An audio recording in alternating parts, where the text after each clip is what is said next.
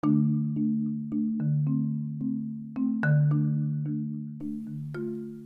to the Dope Black Therapist Podcast. This is a platform for folks all across the spectrum to speak about their mental health as well as promote themselves, their businesses, and their lifestyles. We're trying to break the stigma of mental health here, as well as provide a space to learn about coping skills to deal with mental health issues. This week's episode, we have Tai Caldwell, aka Tai Connects. She is a mental health advocate, community outreach facilitator for StandUp SpeakOut of NC, and survivor of childhood trauma. She's passionate about applying her training and lived experience to empower individuals who desire transformative growth in their personal and professional lives.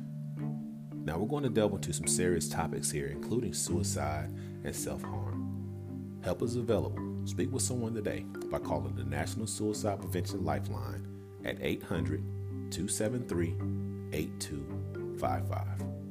Let's get into the episode.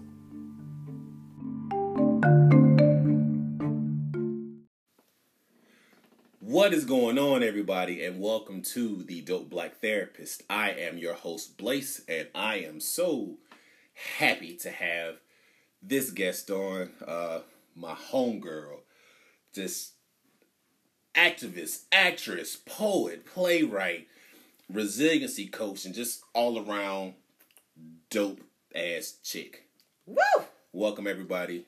Miss Tai Caldwell. What's going on, girl? Hello, everyone. Man, let me tell you something. It's been how many years since we interviewed? It's like 4 or 5. Wow. 4 or 5 since we did it. A lot has happened. A lot. Yeah. A lot has. But, you know, one of the things that I have always enjoyed about our friendship is that we have been keeping up with each other and pushing each other and just doing through the good and through the bad. Absolutely. Right, through the good and through the bad. But before we delve into that, tell the people a little bit about yourself. Oh, man. It's always the hardest part. Right? Tai Caldwell, a.k.a. Tai Connects, because that's what I do. I connect people, opportunities, and people to resources that are needed. I am a life coach. Well, I like to be specific and say I am a confidence and self-discipline coach. Okay. And I had to walk that out first. Okay. So that, I do public speaking, keynote speaking. Also, I love facilitating youth groups. Yes. That is my, like, you know, I love my babies. Oh, yeah. Love my teens. I am training to become a certified resiliency educator through resources for resilience. Okay. Like, I'm super excited about that. Okay. So now I already teach, you know, different tools on resiliency. And we'll talk more about that. Right. But to become certified, you know, you have to attend a number of trainings to be able to demonstrate it. So I'm in the process of that, and I'm just totally excited because I want our community to learn what it is to operate online as opposed to offline because of trauma. Okay. And of course, you as a therapist know about all that. We'll talk about it later. A little bit. Yeah. A little bit. So one of the things that I wanted to address with you is, like, for people who don't know, Tahita and I, we grew up in the same neighborhood. Yeah, man. We go back to kindergarten. Kindergarten. Yeah, kindergarten. So it's back in 1985. So we've had that friendship for years. We played together, like scraped knees, all that kind of stuff. Yes. Everything together. One of the things that really stood out to me is, like, you know, even though we grew up together and we had a lot of experiences together, as we got older, both of us realized that we dealt with a lot of things that the other didn't know. Man, I didn't know anything about your life inside the house, and I know you didn't know anything about my life. I don't know about the experience of Blaze growing up. Like, I know Blaze the football player, I know Blaze the poet, I know Blaze the one that everyone loves being around, and the encourager. But as far as how you were raised, nothing about it. Right, and the same thing with me is just like I knew you. I knew Tahita the singer, you know, Tahita, you know, the poetry writer. Yeah. But then you kind of had a reputation of being mean as hell. Like, you were like, nobody, they knew not to cross Tahita's path. And I know for people who ask who Tahita is, that's who Tahita is. Tai. Yes. I've always known her as Tahita. Exactly. My government name. Right, a government name. Mm-hmm. But that's the thing is like everybody knew not to mess with you. But what's funny as I got older, I started to think, it's like, why was that her reputation? Why was she designated as the mean person? Why was she the person that was like, oh, don't mess with her? Yeah. What is it about her? And it got me thinking, and it's like, as we got older, we started talking about our story. Mm-hmm. You came up with this. You have so much resiliency. It didn't feel like it at the time, man. Right. So talk to me about this. So what did it feel like? What was it that was going on? You go into as much detail or as little that you want to share, but I'm curious as to like I know some of it. How did you get so strong now? How did I get so strong now? Okay. Ooh. Mm-hmm. Self-awareness. Mm-hmm. I'm going to do short parts, and since you know the background, you can pull out anything that you feel will be relevant. Okay. First, my grandfather is the one that raised me. Mm-hmm. My grandfather raised me. He was my Superman. Mm-hmm. My mother worked 2-3 jobs the majority of my life. Mm-hmm. She was just out working a lot. Mm-hmm. And when she was home, we did not have a healthy relationship. Mm-hmm. My mother did not have the capacity to nurture. Uh-huh. My grandfather was the nurturer and the hugs, and I love the baby doll. My mother was a great provider. Mm-hmm. So I did not like myself. I did not love myself as a child. Like, I was in elementary school having suicidal ideations. Wow. You know what I'm saying? Like, elementary school, that's how I started seeing Miss Strickland, who was our school counselor. Mm-hmm. Not because of suicidal ideations, but because I had such a bad attitude. Ah, there it is. I had a bad attitude. I had issues with authority. And this is the thing. So I didn't have any control over my life. Mm-hmm. I have this mother who I feel like doesn't like me at all. And if your own mama don't like you, then it must be you. Right. So I didn't love myself, didn't like myself. I was a fat kid. I was the dark skinned kid. Because in the 80s, for those who may not know, you had light skin was popular and the long hair. Right. And I was the short, fat, dark skin with a curl. Right. And so I would fight. Like, if somebody crossed me wrong or was aggressive, because it was fight or flight. Mm-hmm. Because I was already dealing with my mother. If I got in trouble, her go-to was a backhand. Right.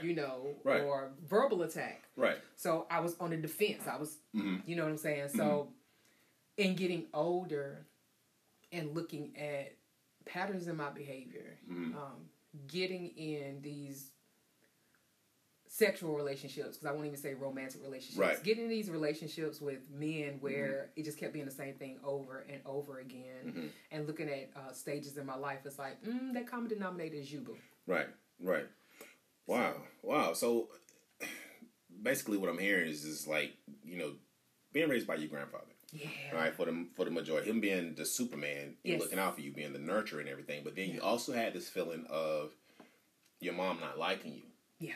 And her not being able to show you those things as a mom as you would expect, as far as love and doing that. You said, if you act up, that backhand comes. Yes, sir. And so, the thing about that is, it's like how much of a thing that was for a lot of folks that we grew up with. Yeah, it was the go-to. That was the go-to. That was the thing. It's like, it was never, why did you do that? What's wrong? What is going on? It was more of, do like I told you to do, and that's the end of it. That's the end of it. It's not what's going on with you.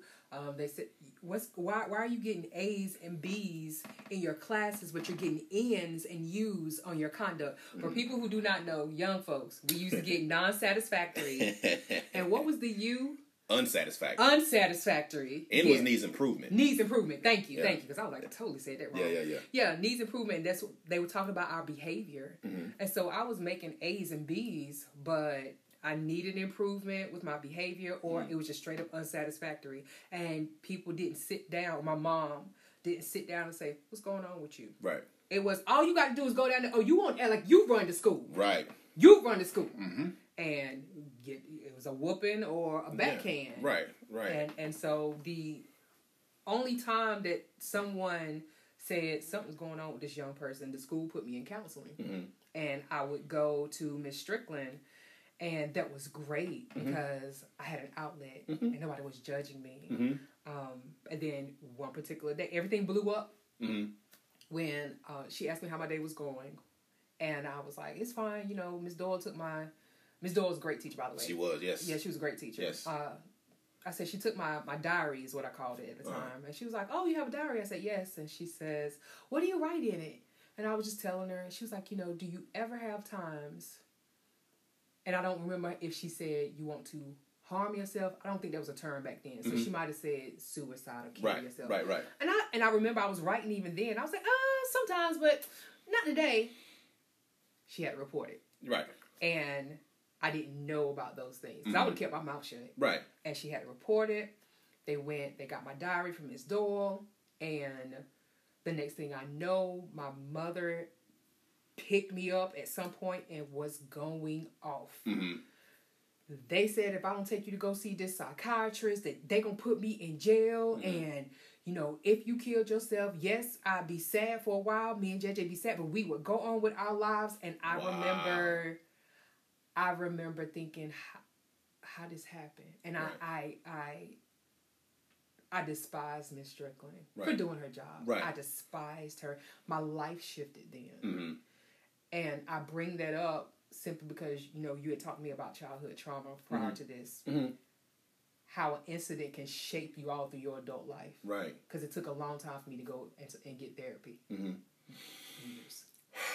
I had to take a breath on that one. Yeah. Because, you know, as I said earlier, is a lot of stuff that you and we did not know about each other. Nah. I had no idea. Like, I had no idea. This is my first time hearing, like, this story. And I knew. I was in your class. Right. I was in your class with Ms. Doyle's class. Yes, I was in your class. And I had no idea. It's like the thing that went through my head is like, she is mean. She is really, really mad. Yeah. But it goes to show it's just like how, like, we never know what's going on in people's lives. Nah. We never know what's going on in people's lives. And we, you know, as kids, let's be real. Sometimes we're assholes as kids. Oh, heck yeah. You know. I remember I stabbed Ryan with a pencil. I was like, it was a simple thing. Again, going back to that displaced anger. Right. Ryan, I bumped into Ryan. Now, mind you, Ryan had his own childhood going on, right? Yes, and we're going to be talking to him a little bit later on in the season. Awesome. So he's already agreed. So keep going. So I bumped into him by accident, and he shoved me. And I said, excuse me. Mm-hmm. And my feelings were so hurt. Right. Because I'm like, I did the right thing. I said, excuse me, you're attacking me like I did it on purpose, and I remember I stabbed him. Right. I stabbed him with a pencil. Go. And again, he had his own story going on. I had my own story going on. Right. And we see these kids, and we see people, and we're quick to be like, what's wrong with you? Right. Instead of being like, what happened to you? Right. And it's so... It's so upsetting because so many kids go through so many things a day and they have no idea how to express it.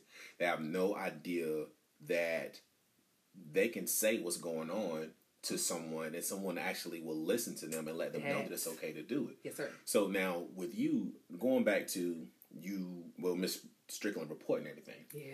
Right? Having an outlet for you to say those things, but then your mom being called and the way that she responded. I wanted to die. Mm-hmm. Like, I wanted to die because what followed that was my mother was married. Mm-hmm. And so she was staying in Franklinton, but I was living with my grandfather. Mm-hmm. And she made me come live with her. Wow. I remember being on the porch and crying, and my uncle happened to look over. He was like, I don't need to cry now. You should have thought about that before. Wow.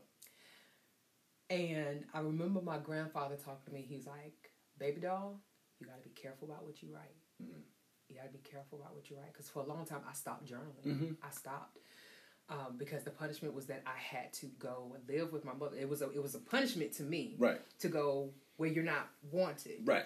Because obviously I wasn't. You know, I wasn't with you, and now you making me come. So it wasn't anything keeping you from the get go. Right. But they were still taking me. My stepfather was still taking me back and forth to school, and I would be able to be with my grandfather on the weekends. Right. So still able to be there. But all of that happened. I felt worthless. I was in 4th grade, depressed, and I had to start going to school in Lewisburg. Right. And we are rivals. Right. That's and a I big was change. treated as such. Right. I was picked at. I don't remember ever getting picked at in elementary school for being dark or fat. I had an issue with myself. Right. I had an issue with myself for being dark-skinned and for being fat because nobody really paid me attention like that the way they paid attention to Tangela, who was slim and light-skinned and long hair. Right. Tangela's my best friend. Right. So all that happened, and I get to Lewisburg, and I'm picked at because I'm fat. I'm picked at because, I don't remember the dark part. Picked at because I'm fat, picked at because I had the curl, picked at because I'm from Bun. Right. And they were the worst years of my life. So I was there through 8th grade. Right. Wow. Yeah. Yeah. So, bullied. so much trauma all in one spot. Yeah, man. You know, so much trauma all in one spot. You know, you had an outlet, but then it was taken away. Oh, yeah. It was taken away. Be careful of what you write, baby doll. Yep. You know, even though the intentions were great. You know, and then I know he meant well when it came to that stuff, but you couldn't be or say what you needed to say. Wasn't safe. No. So how did you, what became your outlet? Oh, I didn't have an outlet. I had a mask. Oh, girl. You better go ahead on. Okay. Yeah, I had a mask. Okay. I would smile and act like everything was okay. My friend Patrice, who I absolutely love, I met her in Lewisburg, and she talks now. She was like, Tahita was mean. I was like, yo, why you say that? She's like, okay, she was mean to people who were mean to her. Like, if you want to go a mile, we're going to go 2. Right. That's what I would do because I was fighting. Like, I had to go at it every day. Right. I couldn't get any peace. Right. So, but I would wear a mask and I would, laugh and that followed me through my adulthood. Like, even when when we moved back to Bun, I was able to, make connections with people and make friends and make folks laugh, and folks would talk to me about their issues. We were having counseling sessions in high school, right? Like just kids just talking, right. I was just that go-to, but I never talked about my issues. If people weren't in my direct circle to know, like Tangela knew some of what I dealt with, right? TJ Johnson, oh yeah, he knew some of what I dealt with because he had his own stuff going on at home, But other than that, man, no, I didn't have no outlet. I didn't deal with. I started back journaling in. I think I started back journaling in maybe middle school or high school. Right. Wow. I started journaling and I started writing poetry. Okay. I started writing poetry from what I can really remember in 5th grade. To one of my teachers cried, and that's when I realized I could write something that can affect people emotionally in a good way. It was, and I was proud because I didn't have an adult that was like, other than my grandfather, was like, oh, this is good, this is, and in that whole experience in Lewisburg, yeah. Ooh. I know it's a lot. Yeah, no, it is. It's just like I'm just amazed at. Just amazed at your story. I was always amazed at your story. But hearing more and more of it, it just goes to show how strong you are and what it is, coming through so much of the stuff, seeing it onto the other side, because I know there were some times where it was dark. Oh, heck yeah. It was extremely dark. Middle school is where I discovered a glimpse of self-harm. Like a glimpse of it. I got in trouble again because it's doggone attitude. And I was in the office and they were calling my mom. And Mr. Harrison went to school with my mom. Oh, man. And I, mind you, I earned it. I was in trouble. Right. And the lead pencils, I don't know if they still have them now, but the lead pencils have, if they still have the metal, had a metal tip. And I remember dragging it, like digging into my arm and dragging it. Right. Not realizing what I was doing out of frustration. And it calmed me down some. And a teacher or someone saw me and she's like, no, we don't do that. We don't do tattoos. Right. Nobody was talking about cutting, self-harm. Right. So she thought I was drawing on myself. And that's not what I was doing. I was pretty much like soothing, self-soothing. Right. And that didn't escalate until I think high school, and I started turning to razors, knives. Wow. Yeah. Okay, so that's one of the things that I think that a lot of people are trying to. A lot of people try to skip over, try to avoid, or they hide it so well. Oh heck, especially with the cutting and the self harm or whatever you do. People are wearing like the long sleeves so they can cover their arms. But you see now that a lot of people are getting creative about where they do it, so it's easier to conceal. On their thighs, on their torso, you have that going on, and there are so many different levels of self-harm. Do you mind explaining what happens? Because some people they hear about cutting, right, and it's like, well, it's soothing and it's relaxing, and people don't get it. So so for a lot of people, what it is just like a lot of people need a release somehow. You remember how you said you had that outlet? Yes. The outlet is what you had. You got to write and put things out. That made you feel a whole lot better.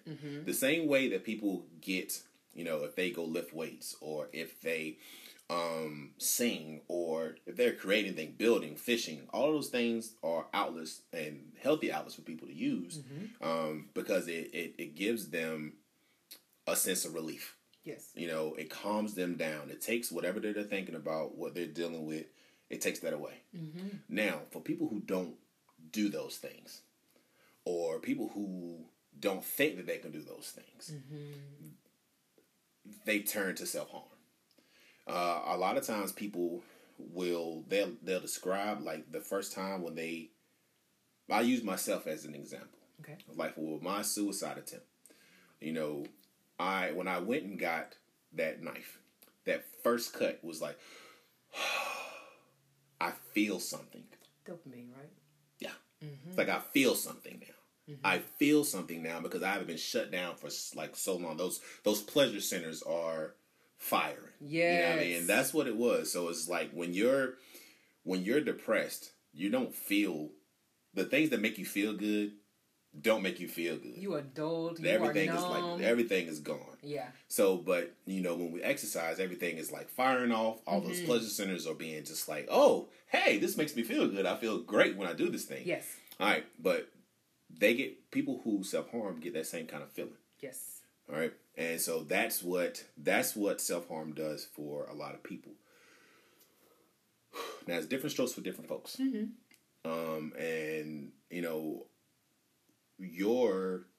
you started off with the lead pencil. Yes. All right, and then you said I graduated to razors, and knives. Yes. Okay. So, all right. So what promoted the graduation? Just more and more depressed. It intensified as I got older. So couple depression with the hormones and the hormonal changes in a teenager.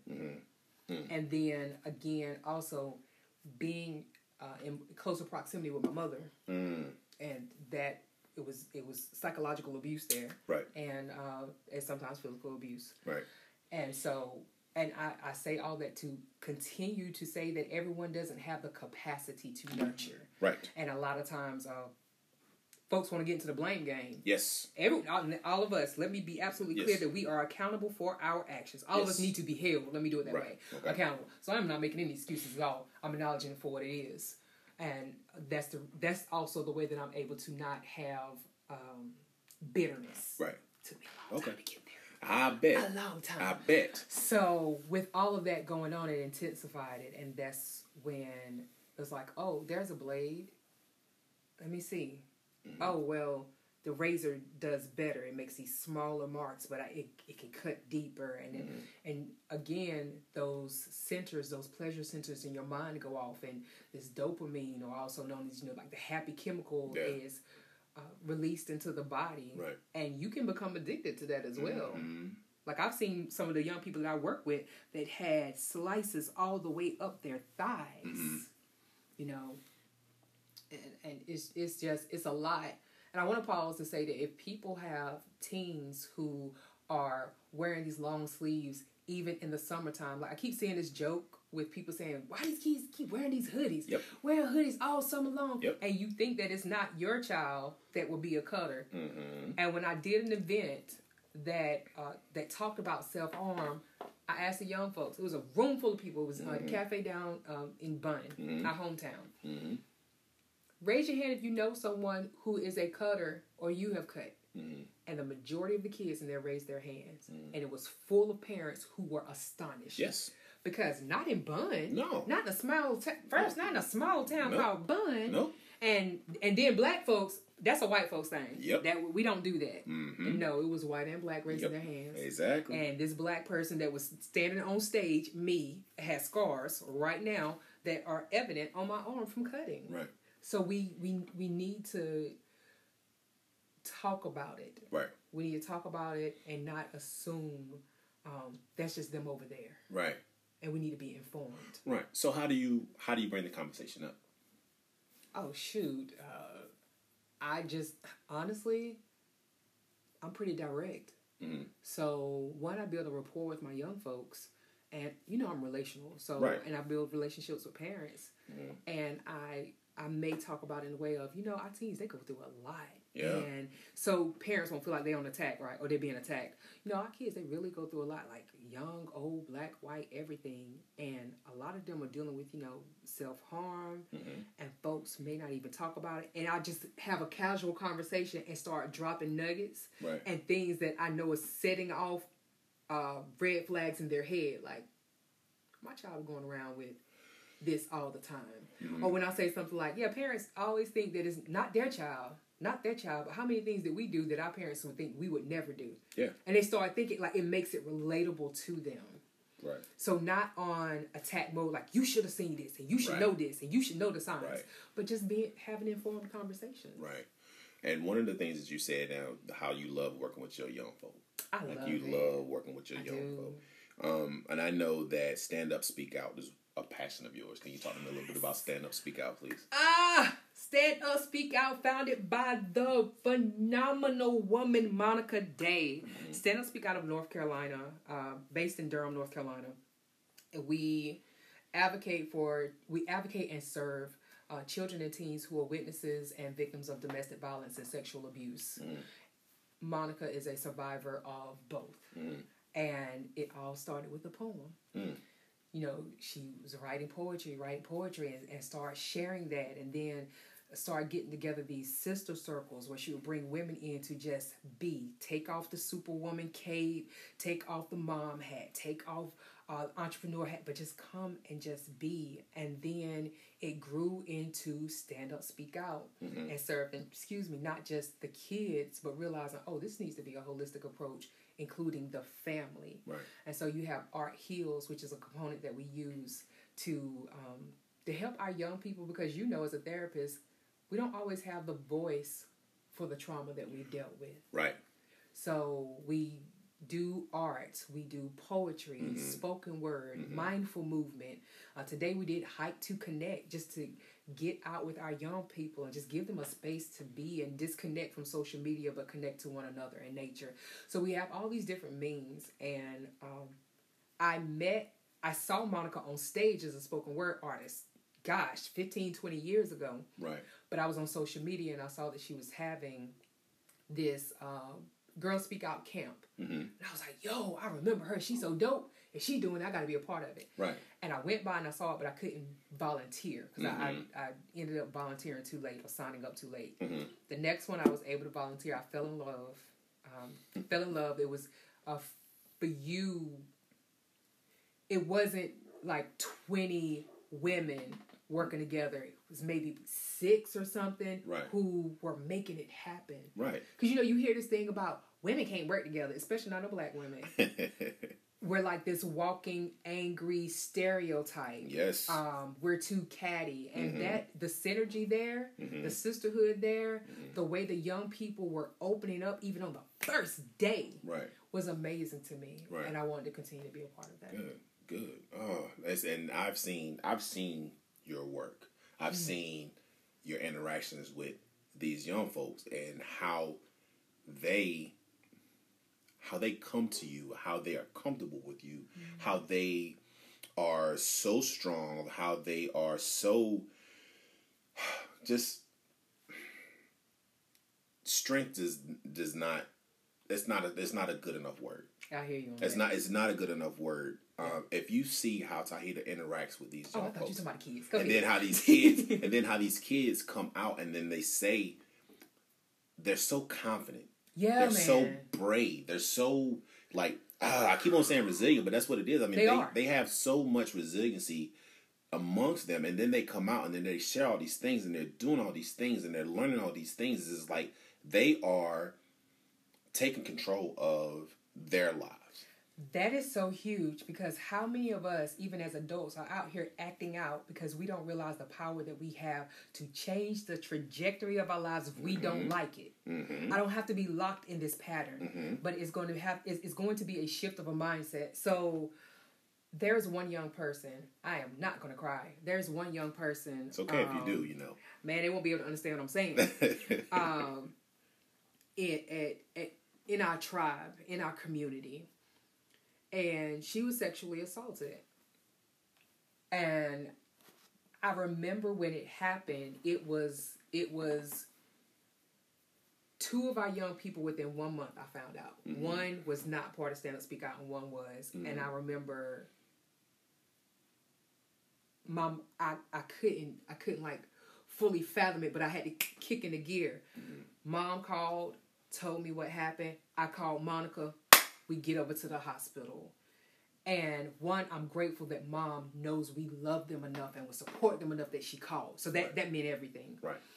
But later on, the young one shared in a group, Girls Speak Out, in a group with the girls. And I was so proud of her because she didn't have to. Right.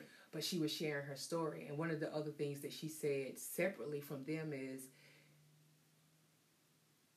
if it wasn't for StandUp Speak Out or for Girls Speak Out, which is of course one of our programs, Girls Speak Out is why she was able to say what happened to her about the sexual assault. Right. Because she had to tell somebody. Right. Because if she hadn't told nobody, no one would have known. Right. And when I realized and I heard her say that out of her mouth, like, to help strengthen her voice, because she always had a voice, but to strengthen that voice to speak and say what happened to her, I was like, okay, we're doing the work we're supposed to be doing. Right. How many of our young people don't feel like they have a voice? We need to understand, baby, you have a voice, your voice matters. And to give them the tools that they need. And I look at her now and how she's grown and matured, and man, there's so much work to do out here. I mean, but you're already doing it. Thank you. You're doing it. What you're doing, it has such a tremendous impact on not just your young folks, but the people who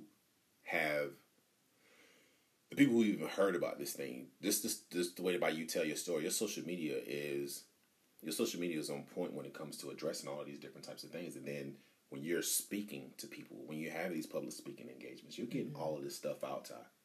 Thank you. You're getting all of this stuff out, and you are. I'm inspired every day. Oh, thank you. I'm inspired every day by what you do, what you share, how you go about these things. I appreciate it. I gotta give a shout out because I'm grateful for the fact that I don't care about quantity. Because if you were to go to my social media right now, I don't know how many people I have. I don't have thousands of followers. But I got folks, y'all show up. Yeah. Good gracious. Y'all show up in volunteering. Yes. Y'all show up with donations. Yep. Y'all show up with sharing posts to help get the word out about different events and things that we're doing in the community and things to support our young people. Like, give me the quality. But that is because I'm grateful that God created me to be relational. Right. I build relationships. And that was something that I took for granted for a long time because it's so easy and natural for me. I didn't understand how valuable that is. Right. I've always just been that way, but until maybe my 30s, and I'm 42 now, that I took the time to realize, this is very valuable. Yes. Some people struggle with this. So now I also work on helping people. Tai Connects. Right. I help people to connect with other folks. You don't have to change who you are, but this is what we're going to bring out. And this is how you engage, and this is how you nurture relationships. Because everyone doesn't know how to do that. No, they don't. Teens and adults alike. Right. So is that the foundation for Tai Connects? Man, Tai Connects came about because of Ebony Green. Okay. Ebony Green is an artist. She directed one of my productions. She's just amazing. I can't even remember exactly how I met Ebony. She was doing face art, body art, and all those things. But anyway, she was sitting down, and she and I had a brainstorming session. And at one point, I wanted to do something like akin to marketing. And because, the way I post and how I engage and build relationships. And I know a number of people who have great services and great goods, but they don't like to engage people. Yeah. So I was going to make a business out of that. And she was like, yeah, you can charge this amount. You can be like, you got Tai Connected, because Tai Connects. And she just kept, and I was like, oh, snap. And so she named me years ago, and I didn't start using it until as of late. Right. And then I went and got my LLC. So, but I love the connects part because that's also a part of Hike to Connect. Yes. Tell me about that. Oh my gosh. Short version. In the last year during the pandemic, my life has changed. Okay. Everyone's life has changed, yes. But I have transitioned to a new version of myself. I have burnt off over 60 pounds. Right. Yes, sir. I'm under 200 now. What? Get it, girl. Come on now. So over 60 pounds, and during that time, during that shift, a lot of hiking ensued. It was a lot of hiking. Me, my sister, my niece, hitting the Eno. Just doing these trails, getting back in connection with God's creation. I prayed about discipline, right? How it all started, I prayed for discipline. But I didn't pray for discipline. I wasn't like, God, help me lose weight. I just knew that for the plan He had for my life, I needed discipline because I'm the wild child. And I get that. And I embrace that. Right. So I was like, God, I'm just going to need some discipline. And what happened is Coach Tina Bailey of Tina Bailey Online, she posted that she had this thing for birthing your greatness. She had like a 4-week workshop. I joined that. And she was like, what do you want out of this experience? And the way she said it, like, this can be what you want it to be. Right. I was like, wow, I want to transform my body. What happens if I commit to that? That was on, I think, a Tuesday. And then Corey Perry my cousin hit me up, and he was like, we're getting ready to do this workout session starting that Monday. It was like, when I made the decision, sometimes it's just a decision. We make it so hard. Like, baby, just make the step. You don't have to know the entire journey. Right. Just make the step. And when I made the step, everything started lining up. So I started working out. Right. I started doing the hiking. It brought me and my family closer together. My niece, who is 8 now, got to experience a river, to be there at the river and taking pictures and having that time with her mom. And I saw what that did for me. And talking to other adults and talking to youth in the community, they were talking about this disconnect that they had. Right. And feeling so trapped in the pandemic, and friends that they have lost literally because, people died or committed suicide, and people they thought were friends that weren't. And I initially did Hike to Connect because I thought I was going to do that with adults. And I came up with this cool term, and I'd coached some adults, and Monica Day helped me get back on track with sis. I'm not saying you can't do adults. This was just with coaching, period. Right. But when you came to me, you talked about Be the Fire, and you were talking about teens.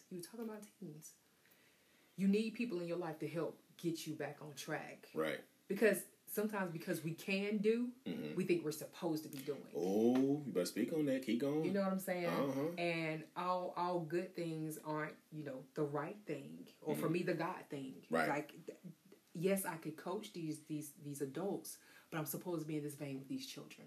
Okay. And so, after hearing from these kids recently and people working with kids, I was like, you know what? We need to go ahead and do a hike. Yeah. Y'all need to get out of the house.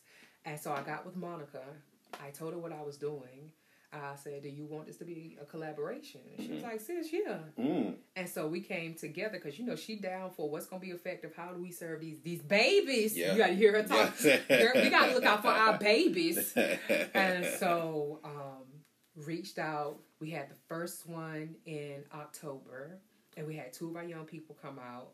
And my sister was with me, and one of our dope volunteers, Keisha, she came out. Keisha Sandage, she came out. Right. And because some of our folks, they couldn't make it at time. Dude, the day we had like 10 or 11 young folks out there. Right.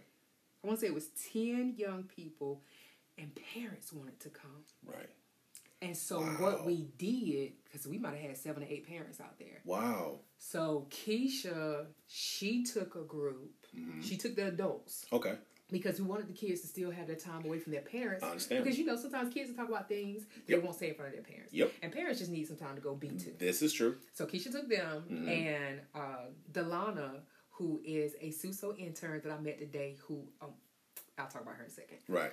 Her, my sister, who is now SUSO volunteer, and myself, we took the other group. We took the group of kids, and we ended up going down by the water at William B. Umstead and Cary. Okay. So that's what Hike to Connect is. Getting our young ones out to get them to disconnect from social media, disconnect from the same day-to-day things, to come to connect with nature, to connect with themselves, to connect with resources that can equip them to be resilient, and to connect to one another. Right. That's Hike to Connect. So, maybe we want to go hiking now. When somebody gets that volunteer form in, we show kidnapping them. We ready. Right. We are ready. So with all of this stuff, I mean, everything that you have talked about today, talking about, StandUp SpeakOut, Hike to Connect, Tai Connects. Yeah. Just your childhood coming up. Is that a big reason for your training to become a resiliency educator? Oh man, yes. When I learned about Reconnect for Resilience, it was through, again, StandUp SpeakOut. StandUp SpeakOut had a conference, and Tammy Blackard-Cook was there. She is a therapist. She's a therapist, one of the founders, and I guess you say owners, co-founders and co-owners of Aspire Counseling Group in Raleigh. She was there, and she was teaching about Reconnect for Resilience. I'm like, what the heck? These tools to help get people back online. So when resiliency, the ability for us to be able to bounce back, or to be able to stand in the midst of adversity, like in the midst of these challenging times, and not just get bumped out of our resiliency zone. So, we have these zones where we're able to still connect with people. We have this zone where we're able to connect and still be able to learn. But sometimes we get bumped out of those zones and we get amped up. So I might be loud and anxious and angry and aggressive, amped up, or I might be shut down where it's just like apathetic. I'm tired. I might experience physical pain, and the same thing with amped up, both of those. So with the tools, with the Reconnect for Resilience tools, they help us to get back into that resilient zone and to be able to connect with people and to be able to learn. Because when we're offline, and that's what we call it when we get bumped out of those zones, when we're offline, we're not able to connect with people. We're not able to learn. We can't access our thinking brain. We're in survival mode. Fight, flight, fight, flight, freeze, collapse, submit. Oh, yeah. That's where we're at. So when I'm watching her and she's talking about the body and she's talking about trauma and how it affects us, and when I also learned about how trauma can affect us with our health, I won't even go into ACEs. That's a whole nother thing. But people, if you're listening, go look up ACEs. ACES. And looking at those different markers and how it can affect us, I'm like, yo, if I can teach something that can help us to be resilient, to help us to be able to bounce back even in tough times, that can help us to connect, because a lot of us suffer and we feel so alone and we're so angry and we're so scared because we're not able to connect with others because we're going around survival mode, and as kids and adults alike. I want to make it common language that when you hear resiliency, that people know exactly what it is. Right. Tools, those tools that come with that, they know exactly what it is. That people know how to calm their child down when they're amped up. Yes. Or to tap in and reach somebody when they're shut down. That because sometimes we have to, oh my gosh, what is it? Co-regulation. Right. Sometimes, we have to co-regulate to help somebody else get back online. I will be able to travel and teach other people to do that. Okay. We need that. I'm about community, so it was only logical that I become a resiliency I love it. Educator. I love it so much. All right, so we're coming up on shutting down. We're definitely going to have to make this a two-part and have you come back. No problem. Because, your story and what you bring to the masses is nothing short of amazing. I appreciate that. And so one thing I want to ask you before we leave out, it's going to be a tough one. Ooh. Right? And no, people, I did not have a warning, so I have no idea. No idea what's about to come. What he's about. He was over here writing. I'm like, what he doing? What he doing? So what would you tell young Tahita today? Oh, wow. My brain goes to the secret life of bees. The little girl said, I'm unlovable. I'll be like, baby, you lovable. You're worthy. You're wanted. Yeah. I would, the biggest thing I would say is you are wanted. And you're going to be okay. Yeah. You're wanted. You're going to be okay. I love it. Yeah. I love it. All right, so that was great. Oh. I'm not going to cry. I'm a thug. Yeah, I know you are, joking. All right, so tell people how to find you. Oh, snap. Tai Connects everything. If you want to find me on Facebook, I know that's older folks. Go to Tai Connects. That's TAI. Don't transpose the A and the I. TAI. And the last thing is Connects. CONNECTS. It's the same thing on Instagram or IG or the gram. Tai Connects. Also, website, TaiConnects.com. And that's where you will find me because I am part of Write, Speak, Inspire, an amazing group of creatives. It's a great management company for people who are doing speaking and doing workshops, and I am available for that. And so, yeah, that's how you find me, man. Awesome. So, I want to thank Tai for coming in. You know you're not allowed to call me Tai. I know. I'm so glad that Tahita came in and talked. I'm really glad. I always love hearing your story. I love learning more and more about you. Yeah, and we've touched on some really tough topics. A lot of things, a lot of real topics that a lot of people deal with, but they don't know how. True. And you've put a voice to those topics.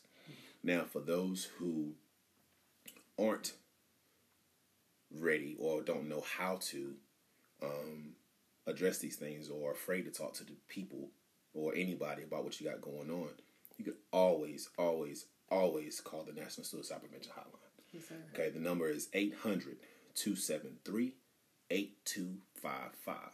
Again, now, that's 800-273-8255. Now, talking might not be your thing. You can always text them too.